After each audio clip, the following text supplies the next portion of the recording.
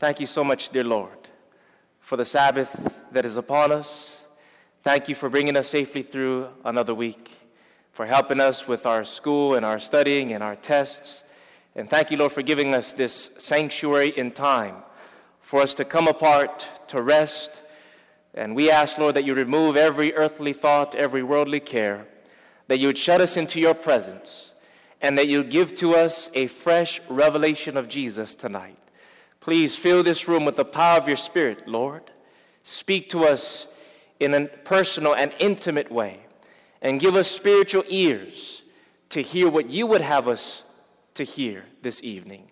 And bless us, Lord, as we contemplate what it means to stand firm in the final hours of this world's history in these last days. So please bless us now as we open your holy word. We pray this in Jesus' holy name. Amen. Our message tonight is part 2 of last night's presentation. It's entitled, A Life That Could Have Been. A Life That Could Have Been. And last night we introduced it. We introduced the fact that according to our theme, here we stand, that in order for us to stand firm in these last days, when the winds of strife and trouble are blowing upon the world, that we need supernatural and spiritual strength and stability to make it in the last days. This past Wednesday evening, we had a message entitled, Who Shall Be Able to Stand? And we learned that nothing matters except that question in the last days. There's going to be a group of people described in Revelation that are going to be running and seeking to hide from the face of Jesus. They are the ones that are falling. But in contrast to those who are falling, there's a description of a group of people who are standing firm. They're able to look into the face of God without any fear. They're ready for his return. And we learned that in order to be amongst that group, we must be spiritually strong. And so last night, in our second message, we talked about the strongest man in the Bible. And we learned that there are 2 specific things that made him strong. We're dealing with Samson. And for those who were here last night, you remember that the 2 things that made Samson strong was, number 1, Samson understood his identity. His identity was rooted in his origin. His origin was from God. God willed for him to exist. In other words, the existence of Samson was called forth by the prophetic word. And we learned that that's the same with us. The secret of our strength is when we understand who we are in Christ, not only as individual children of God, but also as a corporate church, to recognize that we have a prophetic identity, that there's something special that God has called us to do that no one else has done and is doing in these last days. And that was the second thing, the purpose. Our identity and our purpose. Satan is working overtime to cause us to forget these things, because when we forget them, it neutralizes our spiritual strength. And so those were the 2 things that made Samson strong. But we also learned that the strongest man in the Bible also happened to be the weakest man in the Bible. What made him strong was he understood his identity and purpose. And we're going to see tonight that there were certain things that made Samson weak. And so with that introduction, that foundation, let's open our Bible to the book of Judges, and we're going to go to the 15th chapter, Judges, chapter 15, and I want you to notice what the Bible says here. Judges, chapter 15, in fact, we're going to go to chapter 13 first, and I want you to notice the verse that we left off last night in Judges, chapter 13, beginning with verse 25. If you're there and if you're ready to study the Bible, would you please let me know by saying amen. The Bible says here in Judges 13:25, it says, And the Spirit of the Lord began to move Samson at times in the camp of Dan, between Zorah and Eshtaol. It says the Spirit of the Lord began to move him what? At times. Which reveals to us that even though Samson was so strong in his identity and purpose at first, that the Spirit of God was with him, it tells us that he was moved only at times.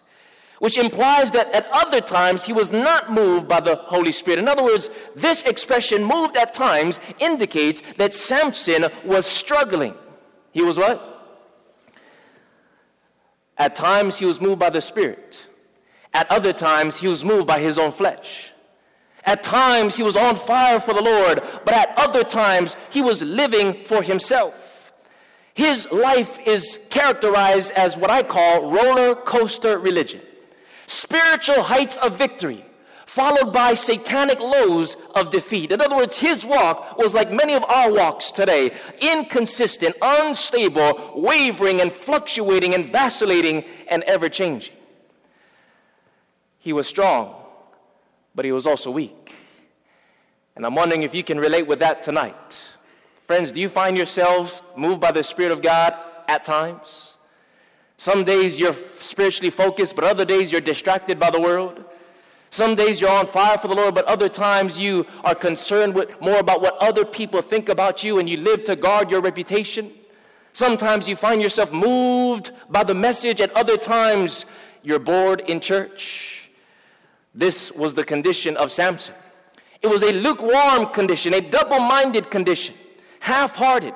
Though Samson was strong, he had some major weaknesses, and we're going to look at his weaknesses tonight. We're going to see that it was the weaknesses of Samson that was neutralizing his strength. And we're going to discover that the same things that made Samson weak is what makes many of us weak in our walk with the Lord today. Samson had one main internal problem. And this one main internal problem was revealed by 5 major external symptoms. And so what we're going to do tonight is we're going to look at the 5 external symptoms that reveals to us the main internal problem of Samson. And I hope you brought something to write with. If not, you can ask the Spirit to write it in your mind. But notice, Samson's 5 external problems were these. Number 1, he had a problem with his feet. Number 2, he had a problem with his eyes. Number 3, a problem with his ears. Number 4, a problem with his hands. And number 5, a problem with his mouth. His feet, his ears, his eyes, his hands, and his mouth. Symptom number 1, Samson did not keep his feet from treading on enemy territory. You see, when you study the life of Samson, and we don't have the time to read all the chapters of his life, but you'll notice that in the Bible narrative, Samson was constantly treading on dangerous ground. We find Samson frequenting the Philistine territories of Timnah and Gaza and Sorek. He was flirting with the enemy, dancing with the devil, because he thought that he could freely walk amongst the enemy without being contaminated by the enemy's influence. And that was his first symptom. Problem controlling his feet. He was attracted to the enemy's territory. He thought that he could stand in the midst of the wickedness around him. But friends, there is a universal law that none of us can escape from. And that law is simply this, that by beholding, do you know the rest? We become changed. Whatever we look upon, think about, converse upon, we become just like that. Our parents used to say, birds of the same feather flock together. It's a universal principle, friends. It's the law of cause and effect. Just like the Jamaicans, they say, if you lie down with dogs, you'll rise up with fleas. And that's a biblical principle. By beholding, you become changed. And that's the reason why I notice what the Bible says in the book of Proverbs, chapter 4, verses 14 through 16. It says, enter not into the path of the wicked, and go not in the way of evil men. Avoid it. Pass not by it, turn from it, and pass away, for they sleep not except they have done some mischief. And their sleep is taken away unless they cause some to fall. The Bible, friends, warns us over and over again to be careful, little feet, where you go, to choose our companions and our associates wisely, and to avoid the enemy's territory. It says right here in the book of Proverbs, chapter 13, verse 20, he that walks with wise men shall be wise, but a companion of what? Fools shall be destroyed. And then in Psalms chapter 1 and verse 1 it says, blessed is the man that walks not in the counsel of the ungodly, nor stands in the way of sinners, nor sits in the seat of the scornful. Over and over again the Bible warns us to beware of where we allow our feet to take us. This was one of the first weaknesses of Samson. Even though he was physically strong, his feet were spiritually weak. Be careful, little feet, where you go. I love what it says in the book Testimonies to the Church, volume 4, page 587. It reads, and notice with me on the screen, the influence of association is very great. The link is a mysterious one which binds human hearts together so that the feelings, tastes, and principles of two individuals are closely blended. One catches the spirit and copies the ways and acts of the other. As wax retains the figure of the seal, so the mind, so the what, everyone? The mind retains the impression produced by intercourse and association. The influence may be unconscious, yet it is no less powerful. And so one of the lessons we learn from the life of Samson is that we need to be very careful where we allow our feet to take us. And let me tell you, friends, I shared this a little bit last night, but I wasn't born and raised in a Christian home. My parents never went to church, and I was conceived out of wedlock, and because my mom and dad did not know God, they couldn't give to me that which they didn't have. And so growing up, I had no idea what was God or who was God, totally ignorant of things of God. And as a result, I started making very bad decisions in my life. By the time I was in 5th grade, I began to smoke and steal and burglarize, and I was arrested for the first time when I was in 5th grade. Can you imagine that? And life just got worse and worse and worse because I didn't have that strong spiritual foundation. And I'm going to show you a picture of what I used to look like. This was me about 15, 16 years ago in high school.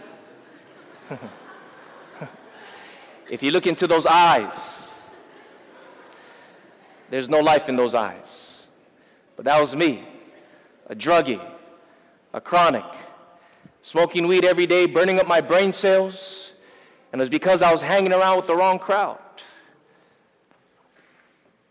And I'll never forget, let me tell you, this person doesn't exist anymore. He's been crucified with Christ. But I was 16 years old when this picture was taken. This is actually my school portrait. I went to high school to get high. That's why they call it high school, right? I went to school, but I didn't go to class. But this was me. I just want to show you the contrast of what Christ has done. It was in this lost condition that someone came and knocked on my door and invited me to a Bible prophecy seminar. And I went to those meetings night after night, and the Lord began to change my life completely. He gave me victory over it by one prayer over the life of drugs. He had set me free, and He awakened in my heart a desire for something more lasting than what the world was offering. And I'll never forget, during those meetings, it was a course of 4 or 5 weeks long. And I continued to go to the meetings, and God was giving me victory. I gave my life to Him. And I'll never forget, a few days after I made the decision to surrender all to the Lord, a friend of mine, or an individual that lived in the same house as me, she was one that introduced me to a lot of bad things. I don't want to go into too much detail, but I needed a ride to the meeting that night, and so I asked her if she could take me to church. I didn't have a car back then. I was 16 years old. And so I asked her, can you give me a ride to church? And she said, sure, no problem, but first, let's stop by the drug house and pick up a bag. And I had to tell her, no, I don't do that anymore. I'm done with that. But can you still take me to church? And she said, I'll take you to church, but let's just go there one last time. You don't have to smoke, just get it for me, because she didn't know the person. And she said, one last time, and I refused. I said, I don't want to have anything to do with this. And I tried to call others to find a ride to church, but I couldn't find anyone to give me a ride to church. She was the only one.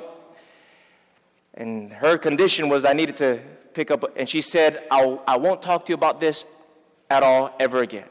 Just one more time. Isn't that what the devil does? And finally, I was desperate. I wanted to go to church, and so I capitulated. I said, okay, one more time. And after that, don't bother me with this ever again. And I went to that drug house, been there many times before, made the exchange. And as I was leaving, on my way out of that house, that drug dealer stopped me, and he said something to me that he never said before, even though I've been there so many times. He said, hold on, brother. You know, you come here a lot. Why don't you start selling for me? If you do, you can make a lot of money and you can smoke for free. And he was right. Because a lot of my friends would go through me to get to him. And so here was a temptation. The devil knew that this was his last chance to get me on this area in my life.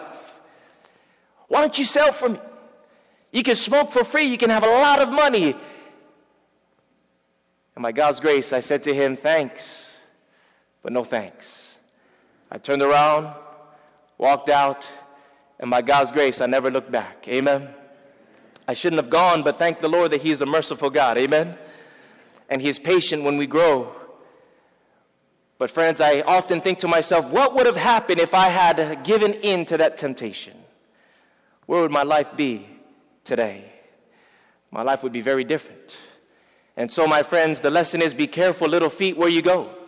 You see, Samson did not have spiritual power to control his feet from treading on the forbidden path. Association with the heathen weakened his sense of identity, and it began to thwart his purpose. And that was his first outward symptom. The second one, you can find it right here in Judges chapter 14. The Bible tells us in verse 1, the second symptom is that he did not guard his eyes from looking upon the forbidden. Notice what it says, Judges 14 verse 1, it says, now Samson went down to Timnah and what?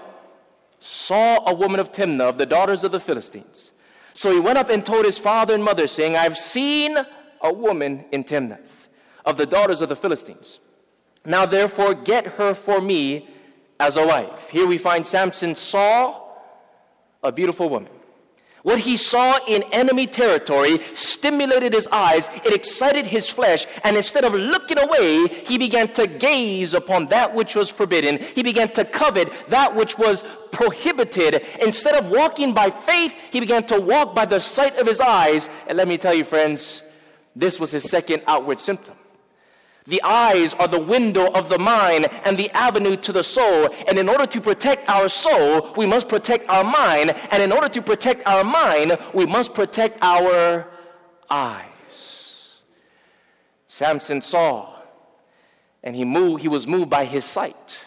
Over and over again, young people, Satan is doing all that he can to cause us to forget our identity and thwart our purpose by exciting us with the lust of the eyes. And that's the reason why the Bible says, I will set no wicked thing before mine eyes.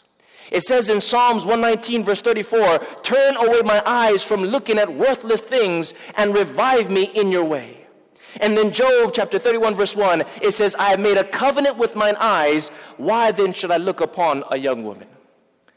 Be careful, little eyes, what you see. Now let me make something clear. Seeing is not sin. Seeing is not sin. Sin is when we allow the sight of the forbidden to find lodgment in our minds. One preacher said it like this: you can't stop birds from flying over your head, but you can stop them from building a nest on your head. Isn't that right? In the same way, you can't stop wicked images from coming into your eyes all the time. You can't stop evil thoughts from flying into your mind, but you can stop them from lingering and remaining there. So seeing is not sin. But nonetheless, we need to be careful what we allow to come through our eyes. And so the question is, what are you looking upon? What are you watching? By beholding, you become changed. And as Samson beheld the enemy in the enemy territory, his identity became weakened. And he began to forget what his purpose was. Samson did not have spiritual power to control his eyes from looking upon the forbidden. And this is what began to blind him from his mission. His third symptom, you can write it down, is that he did not open his ears to godly counsel. He did not open his ears. Notice what his father said in verse 3. Judges 14, verse 3. Then his father and mother said to him, is there no woman among the daughters of your brethren or among all my people that you must go and get a wife from the uncircumcised Philistines? Here we find the parents of Samson objecting to his choice in a mate. But Samson would not hear it. He simply responds by saying, get her for me, for she pleases me well. Samson's parents objected to his desire for a Philistine wife. But Samson did not want to hear it. Why? Because Samson knew that this was forbidden. Samson knew that it was a sin to be unequally yoked together with an unbeliever. He knew that it was spiritually dangerous to link up with one that was an enemy of God. He knew that God could not bless a relationship, that God could not bless a marriage that was contrary to his word. But despite what Samson knew, he persisted in his own way because, friends, what he felt in his flesh was stronger than what he knew in his spirit. Can you relate with that tonight? We know a lot. Those of you who've been brought up in the church and going to church all your life, you have a head perhaps that is full of knowledge and you know a lot, but sometimes in our religious experience, what we know in our mind is weaker than what we feel in our flesh. Just like the song says, our hearts are so prone to wander, so prone to leave the God that we love. Samson closed his ears to godly counsel. Not only did he close his ears to the counsel of his parents, he also closed his ears to strong warning. For notice what happens next in verse 5. It says, so Samson went down to Timnath with his father and mother and came to the vineyards of Timnath. The last part of verse 5, now to his surprise, a young lion came roaring against him. Now stop right there. What would you do if you were Samson? You're going down the forbidden path. You're going to link yourself up with one that is an enemy of God, and on your way down the wrong path, you see a lion roaring against you. What are you going to do? You would turn around, right? This was a picture taken by a Pakistani photographer. He was on a safari in Pakistan, and he saw a lion in the distance, so he got out of the car. And he set up his tripod on the ground and began to take pictures with his long telephoto lens of this lion. But the pictures, the sound from the camera began to irritate the lion. So the lion got up and began to charge the photographer. But instead of running away, he stood right there and taking the pictures. And he got this incredible shot. And he turned, grabbed his camera, jumped in the vehicle. Inches away from the lion, was right there. He almost got eaten. Now, if you saw a lion running towards you and roaring against you, you would turn around. Isn't that right? But Samson, instead of turning around, he still wanted to move forward to get what he wanted. You see, in the lion's roar, Samson should have heard a call to repentance. Samson, you're going the wrong way. You're going down the wrong path. You need to turn around and go back home. But Samson would not hear it. He used his spiritual gifts for selfish purposes. And the Bible says that he tore the lion to pieces as if that lion was a helpless young goat. Samson used his spiritual gifts for selfish purposes. He tore that lion to pieces as if it was a young goat. And friends, it's interesting when I read this story, it's very interesting that the same description of this roaring lion that is like a weak, helpless goat is similar to that of Jesus.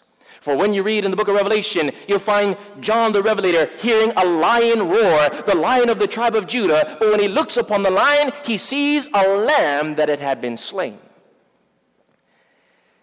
And friends, in the same way that Samson had to slay the lion to get what he wanted, we too must fight past the cross and crucify Christ in order to get what we want. What Samson did to the lion is what many of us have done to Jesus. What are you using your spiritual gifts for, friends? God has gifted you as young people. Everyone has a talent. Everyone has a gift. Everyone has a purpose. But what are you using it for? Samson is using it to get what he wanted, to satisfy his own desires, to reach his own goals. What Samson did to the lion, many of us have done to Jesus. For the Bible tells us that when we sin, we crucify him afresh. You see, Samson wouldn't let anything stop him. He felt like he was strong enough to handle a heathen woman.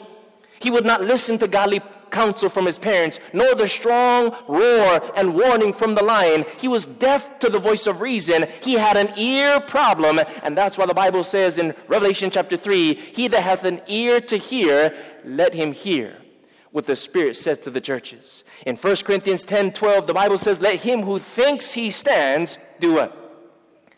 Take heed. That means listen, lest ye fall. And then in Isaiah 30, verse 21, God gives us this promise. And you and your ears shall hear a word behind thee saying, this is the way. Walk in it, whether you turn to the right hand or you turn to the left. So be careful, little ears, what you hear. We need to make sure that we open our ears to godly counsel, open our ears to hear the Spirit's voice. As I mentioned, my wife and I, we just got back from Tonga, the Kingdom of Tonga, just a few days ago. We held a dental and health clinic there during the day, and we had evangelistic meetings at night. And we had a wonderful time there.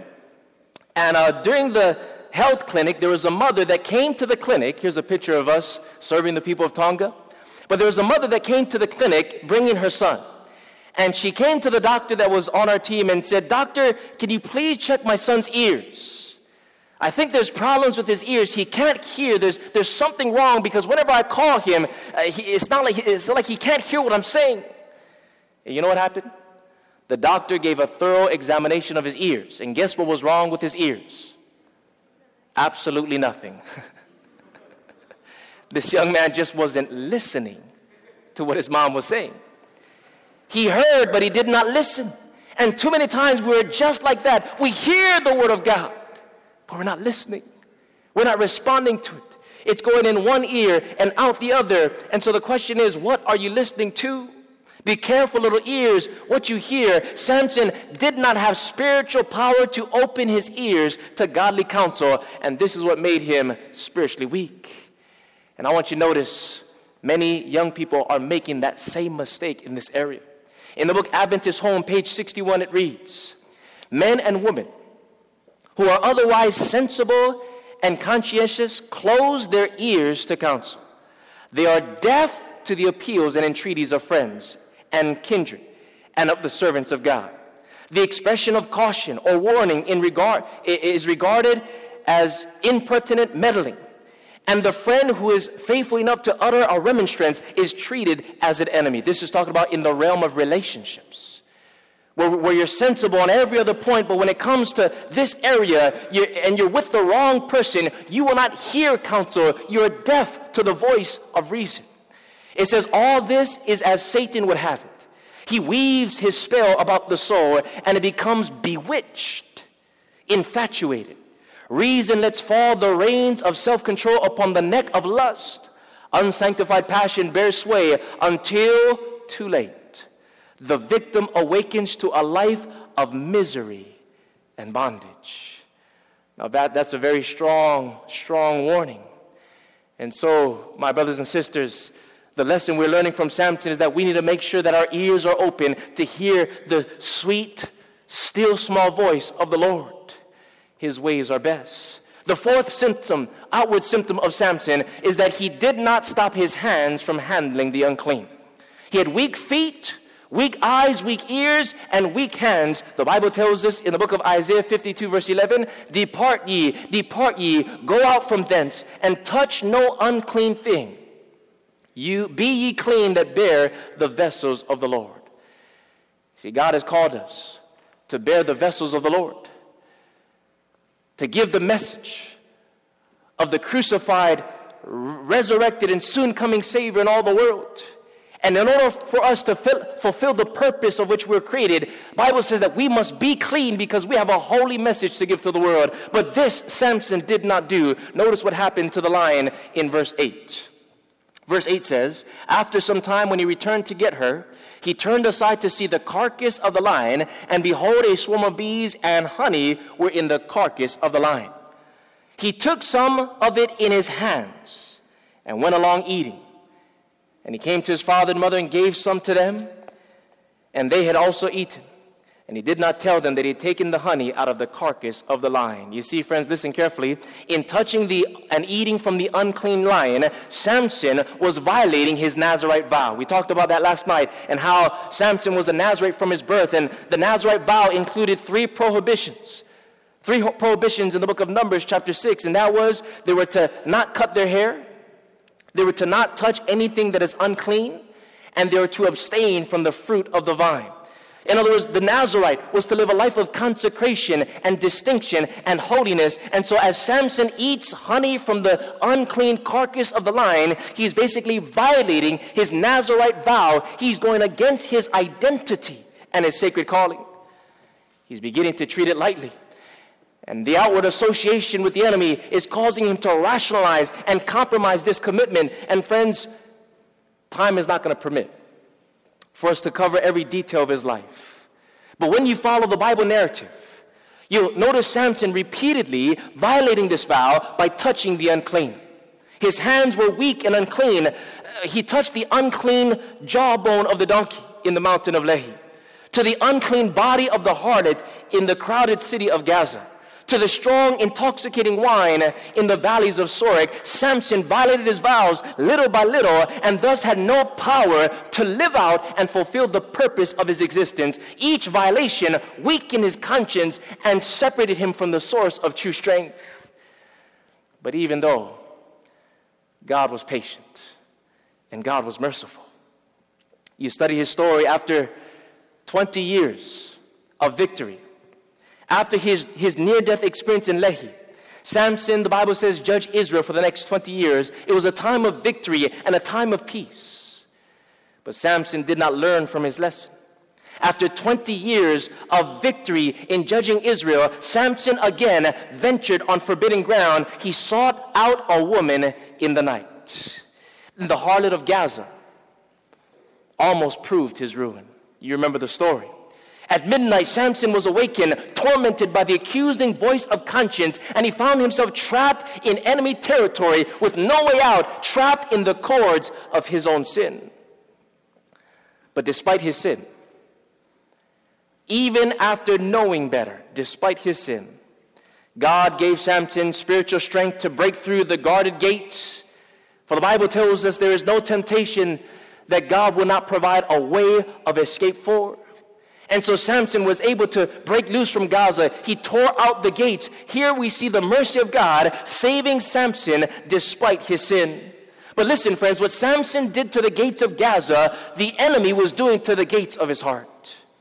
The gates of watchfulness were torn from the hinges of righteousness, and now the enemy could come in and out on Samson's life because he did not guard the gate of his heart. His, friends, is a roller coaster religion.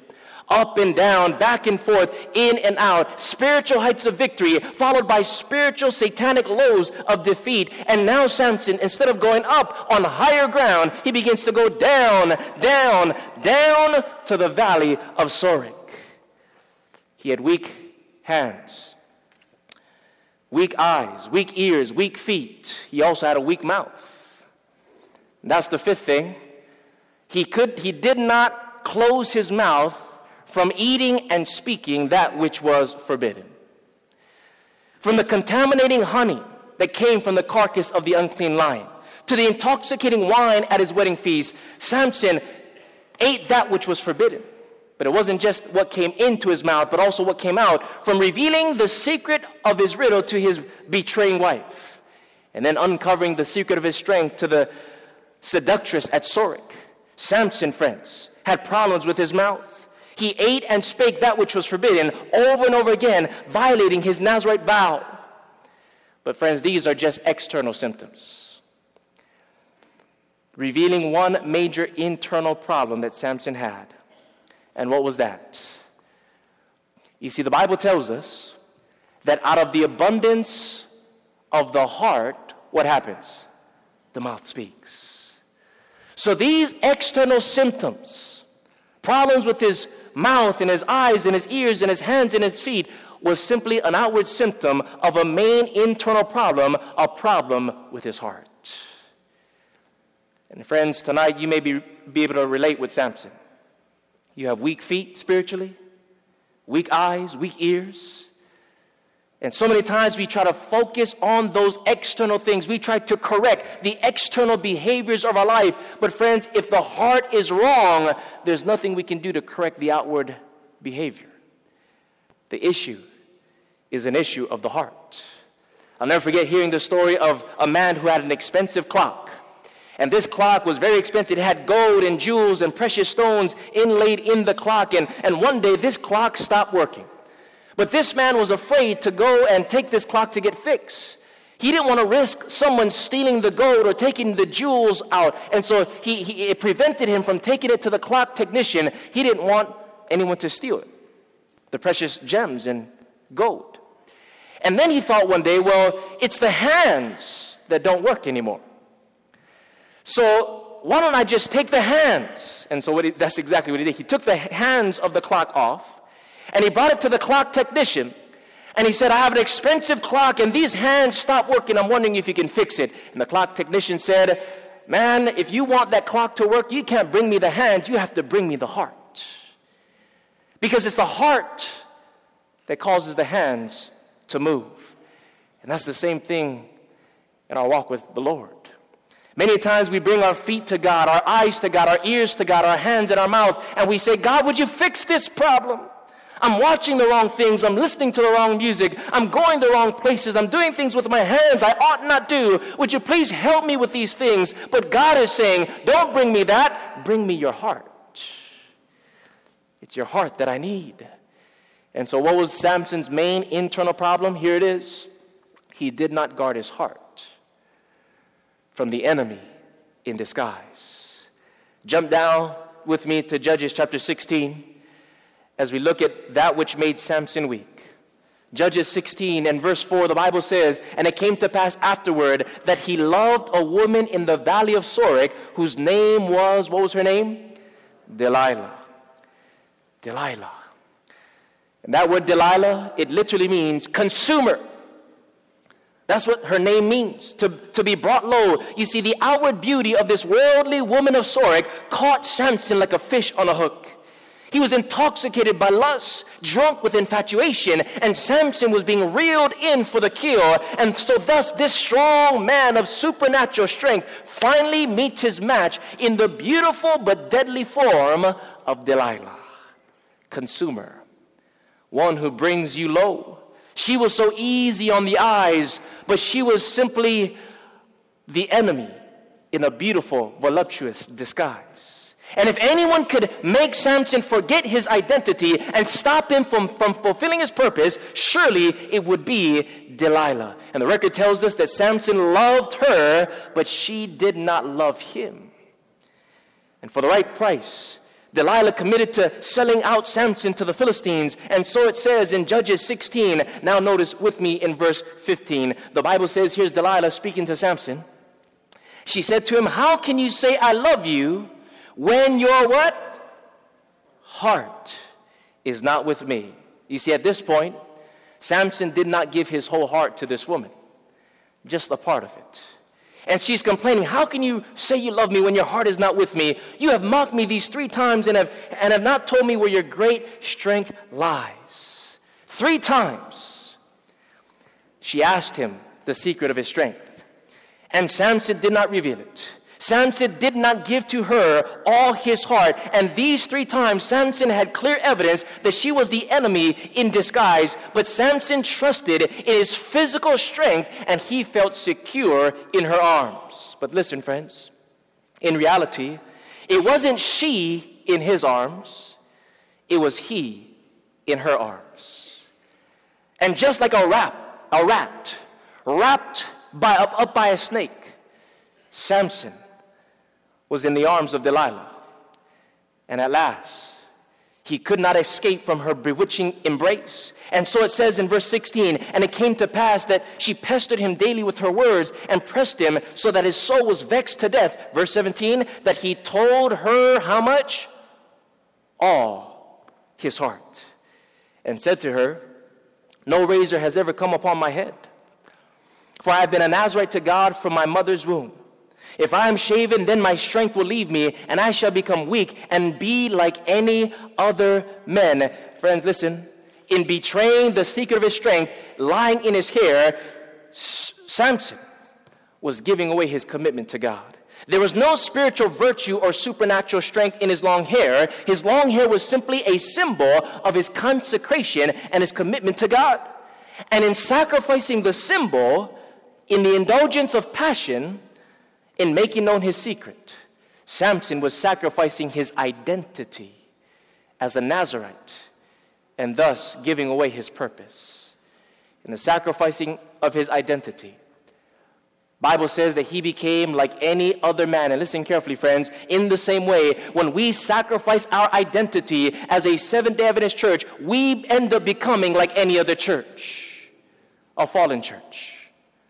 When we forget who we are and why we're here and where it is God is calling us to go, when we allow the harlots of Babylon to shave off our head, we will lose our supernatural strength as a church. And please listen carefully and don't misunderstand what I'm about to say. But someone has to give a warning. Many in the remnant church are sacrificing their God-given prophetic identity at the feet of the harlots of the churches of Babylon.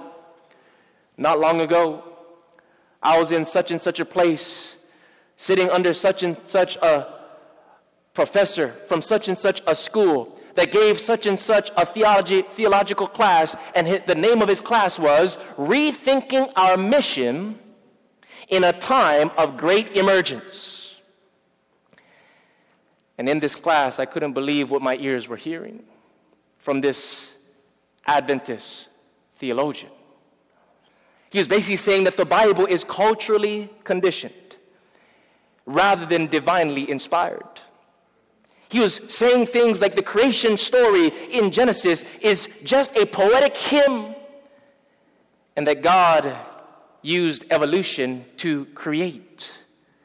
We can't preach absolute truth. Pastors, you need to stay in your lane because everything is relative. And so instead of preaching the final message, we need to focus on social justice, he said. We need to stop emphasizing our distinctives. Let's just focus on social justice. And friends, when you study church history, that's exactly what the churches of Babylon has done. And that's the reason why in the Christian community in general, there's an increase in quantity with these mega churches and giga churches, an increase in membership, but a corresponding decrease in spirituality. Yes, friends, listen, don't misunderstand. We need to stand up for social justice, but never at the cost of the truth.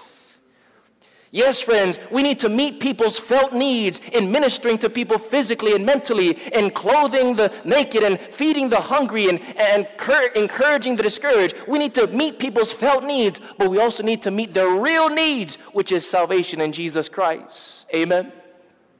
It's not either or, it's and both. Our mission is not simply to heal the world and make it a better place. Our mission is to prepare a people for the coming of the Lord, because our world is broken beyond repair, so our message is an evacuation message.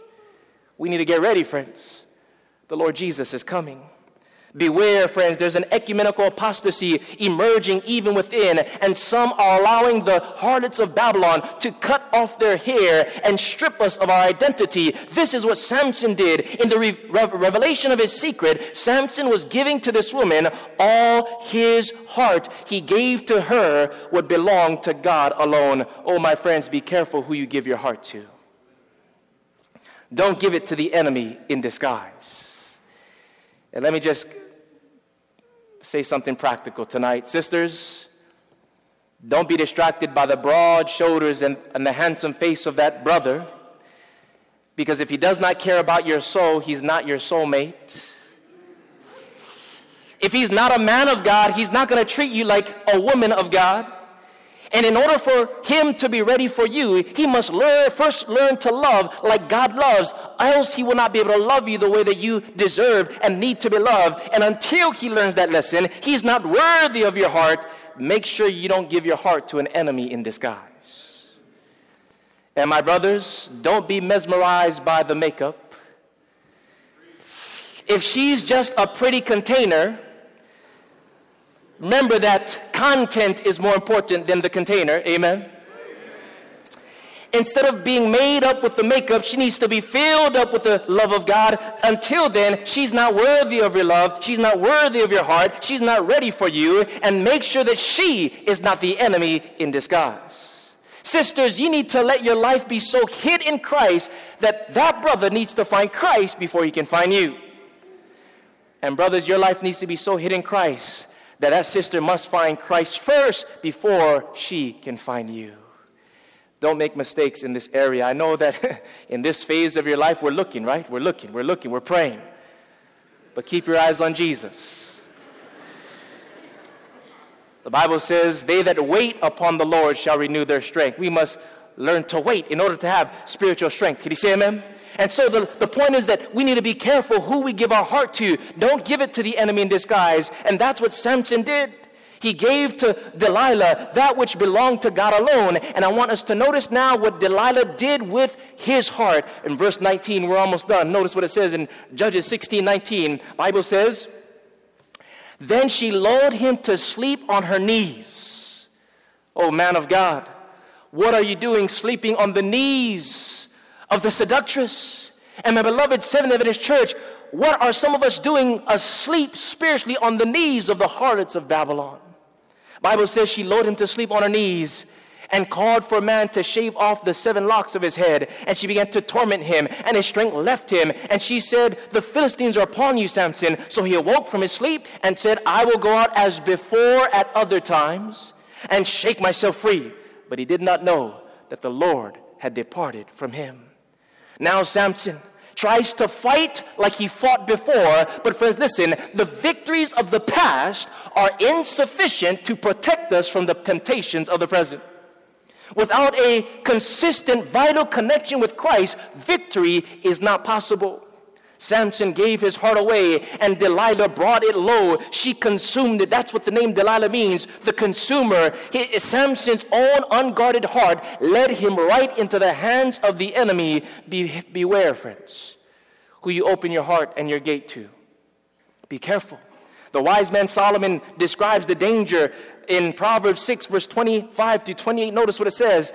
Do not lust after her beauty in your heart, and let not her allure you with her eyelids. Have you ever been allured by eyelids?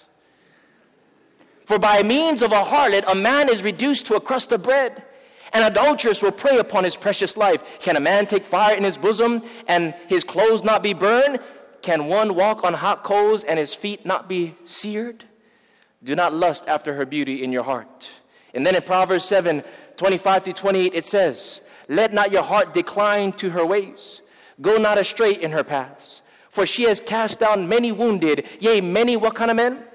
Strong men have been slain by her. Her house is the way of hell, going down to the chambers of death. Be careful who you give your heart to. That was Samson's main internal problem, of which the external problems was simply the result of. And so, friends, the Bible tells us as we get ready to close, keep your heart. Don't give it away so easily. Keep your heart with all diligence, for out of it is the issues of life. The problem is not with your hands and your eyes and your feet and your ears. It's with our hearts. And so what is God calling us to do? In Proverbs 23:26, he says, my son, my daughter, give me your heart. And when you give it to Jesus, he's not going to bring it low. He's going to make it whole. So be careful, little feet, where you go. Be careful, little eyes, what you see, little ears, what you hear, little hands, what you handle, little mouth, what you eat and speak, and be careful, little heart, what you desire. Samson had a weak heart because the barriers of principle were broken down by the thrills of pleasure, and union with the strange woman caused him to surrender his identity and his purpose. And so I beg you, my beloved brothers and sisters, be careful who you give your heart to. In Patriarchs and Prophets 5:67, it says, physically, Samson was the strongest man upon the earth, but in self-control, integrity, and firmness, he was one of the weakest of men.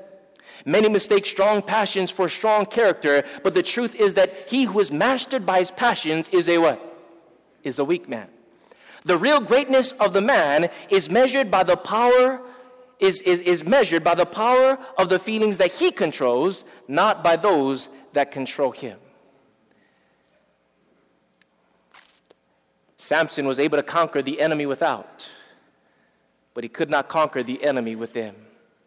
And as a result, he lived a life that could have been. A life that could have been. How does the story end? The champion of Israel becomes the sport of the Philistines. His eyes could not see anything but darkness. We see him now with his hands and feet bound by Philistine fetters. His ears could only hear the taunts of the enemy. And in this situation of blindness and darkness because of the foolish choices he'd made, now all he could do was wait upon the Lord. And as he did, God began to renew his strength, because let me tell you, our God is a merciful God. His hair begins to grow, and now Samson is brought and displayed as a trophy of victory at the feast of Dagon. And there, at the 11th hour, Samson prayed one last prayer, and God gave him strength to fulfill his destiny at the 11th hour. And the record tells us that he killed more in his death than he did in his life. What's the implication? The implication is this: Samson could have done so much more. So much more. So much more. How dark and terrible the record of the life which might have been. A praise to God and a glory to the nation. Had Samson been true to his divine call, the purpose of God could have been accomplished in his honor and exaltation. But he yielded to temptation and proved untrue to his trust, and his mission was fulfilled how? In defeat, bondage, and death. Samson did not wait upon the Lord. He wanted to live his own life. He wanted to choose his own wife. And as a result, he lived a life that did not reach its full potential. Friends, here's the bottom line. There's a lot we can learn from Samson, but here's the bottom line. Just like Samson, God has given to each and every one of us a prophetic identity and a most sacred purpose. He's called us to live a life of devotion and separation and consecration. And God desires to reveal his strength through our weakness. But don't waste your life chasing things that will only destroy you. You don't want to give to the enemy that which belongs to God. Don't live a life that could have been. You want to live a life that has no regrets. Amen? You want to make every moment count for eternity. You want to surrender to God your hands and your feet, your eyes, your ears, your mouth, and most importantly, your heart. And that's why the Lord says, my son, my daughter, give me your heart. And tonight, as Esther comes and gets ready to sing a closing song, have you given the Lord your heart? You might have given him your hands and your feet, your eyes, your ears. But does he have your heart tonight? Why shall we give ourselves to him? Because he gave his all for us. I want you to consider, friends, that Jesus gave his mouth to us in speaking words of kindness and compassion. But we would not hear the words that came from his mouth. Jesus also gave his ears to hear our prayer, but instead we filled his ears with taunts and cursings and denials. Our blessed Christ gave his eyes to us. And in response, we showed him nothing but hatred, anger, and rejection. Jesus also gave his hands to heal us, his feet to walk with us, and instead of accepting it, we nailed those hands and feet to the cross. And most importantly, Jesus gave his heart, and we pierced it with the spear of our rejection. Humanity was so physically strong to crucify the Creator. But in reality, we were so weak. But Christ's physical weakness on the cross was our spiritual strength. And so today, he gave his life for you. Let's give our life to him. Let's surrender. Let's allow God to take full control. I want to make a special invitation, a special appeal tonight to give your whole heart to God. Now, I believe that many of you have already done that, but I believe that there are many in this room that have not. He has your hands, perhaps your feet, but not your heart. So tonight, as your heads are bowed, as your eyes are closed, I invite you to pray in your heart and surrender it to the Lord. As you listen to the words of this song, give Jesus your heart tonight.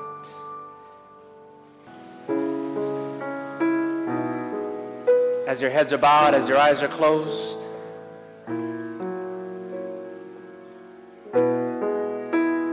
before we pray, I believe that many of us have already surrendered all to the Lord. Tonight, He has your heart. If you've already made that decision, commit yourself once again and stay where you are. But I believe there is others who have not yet come to that point of full surrender. And tonight, the Holy Spirit has convicted you that you need to make that decision. You don't want to live a life that could have been. You don't want to come to the end of your life and realize that you did not reach your full potential. And you recognize that the only way you can live a life that reaches its full potential is if Jesus has your heart, because when He has your heart, He'll have your hands, your feet, your eyes, your ears. He'll have everything. And tonight you want to surrender and say, yes, Lord, tonight I'm giving you my whole heart. That one area of my life that I've been withholding from you tonight, I want you to take it, God. Because I recognize that unsurrendered area is what is robbing me from peace. And I want you to be in control now. Because you gave all for me. I want to give all to you. Is there someone here like that tonight? If so, would you raise your hand and say, yes, Lord, I'm surrendering all to you. Heads are bowed, eyes are closed. God bless you. Lord, you see our hands. Lord, you see our hearts. Would you please take it? We don't have the strength to give it to you. Take our hearts, Lord. It is already your property. Make it clean. Forgive us, Lord, for allowing our feet to walk upon enemy territory. Forgive us, Lord, for allowing our eyes to gaze upon the forbidden, for watching things that corrupt the mind and destroy the soul. Forgive us, Lord, for closing our ears to your voice and opening them to the enemy. Forgive us, Lord, for using our hands to get what we want instead of glorifying you. Forgive us, Lord, for the things we've allowed to come in and out of our mouth. But more than that, Lord, tonight we realize that those are just symptoms of a heart condition. And tonight we pray that you'll take our hearts. Make us your children. We don't want to live a life that might have been, could have been, should have been, but was not. We want a life of strength, spiritual stability. And so, Lord, help us to never forget our identity. And we stand asking that you would fulfill your purpose in us and through us in these last days. Thank you for your mercy and for your forgiveness. Bless us now as we leave. In Jesus' name, amen. This media was brought to you by Audioverse, a website dedicated to spreading God's Word through free sermon audio and much more. If you would like to know more about Audioverse, or if you would like to listen to more sermons, please visit www.audioverse.org.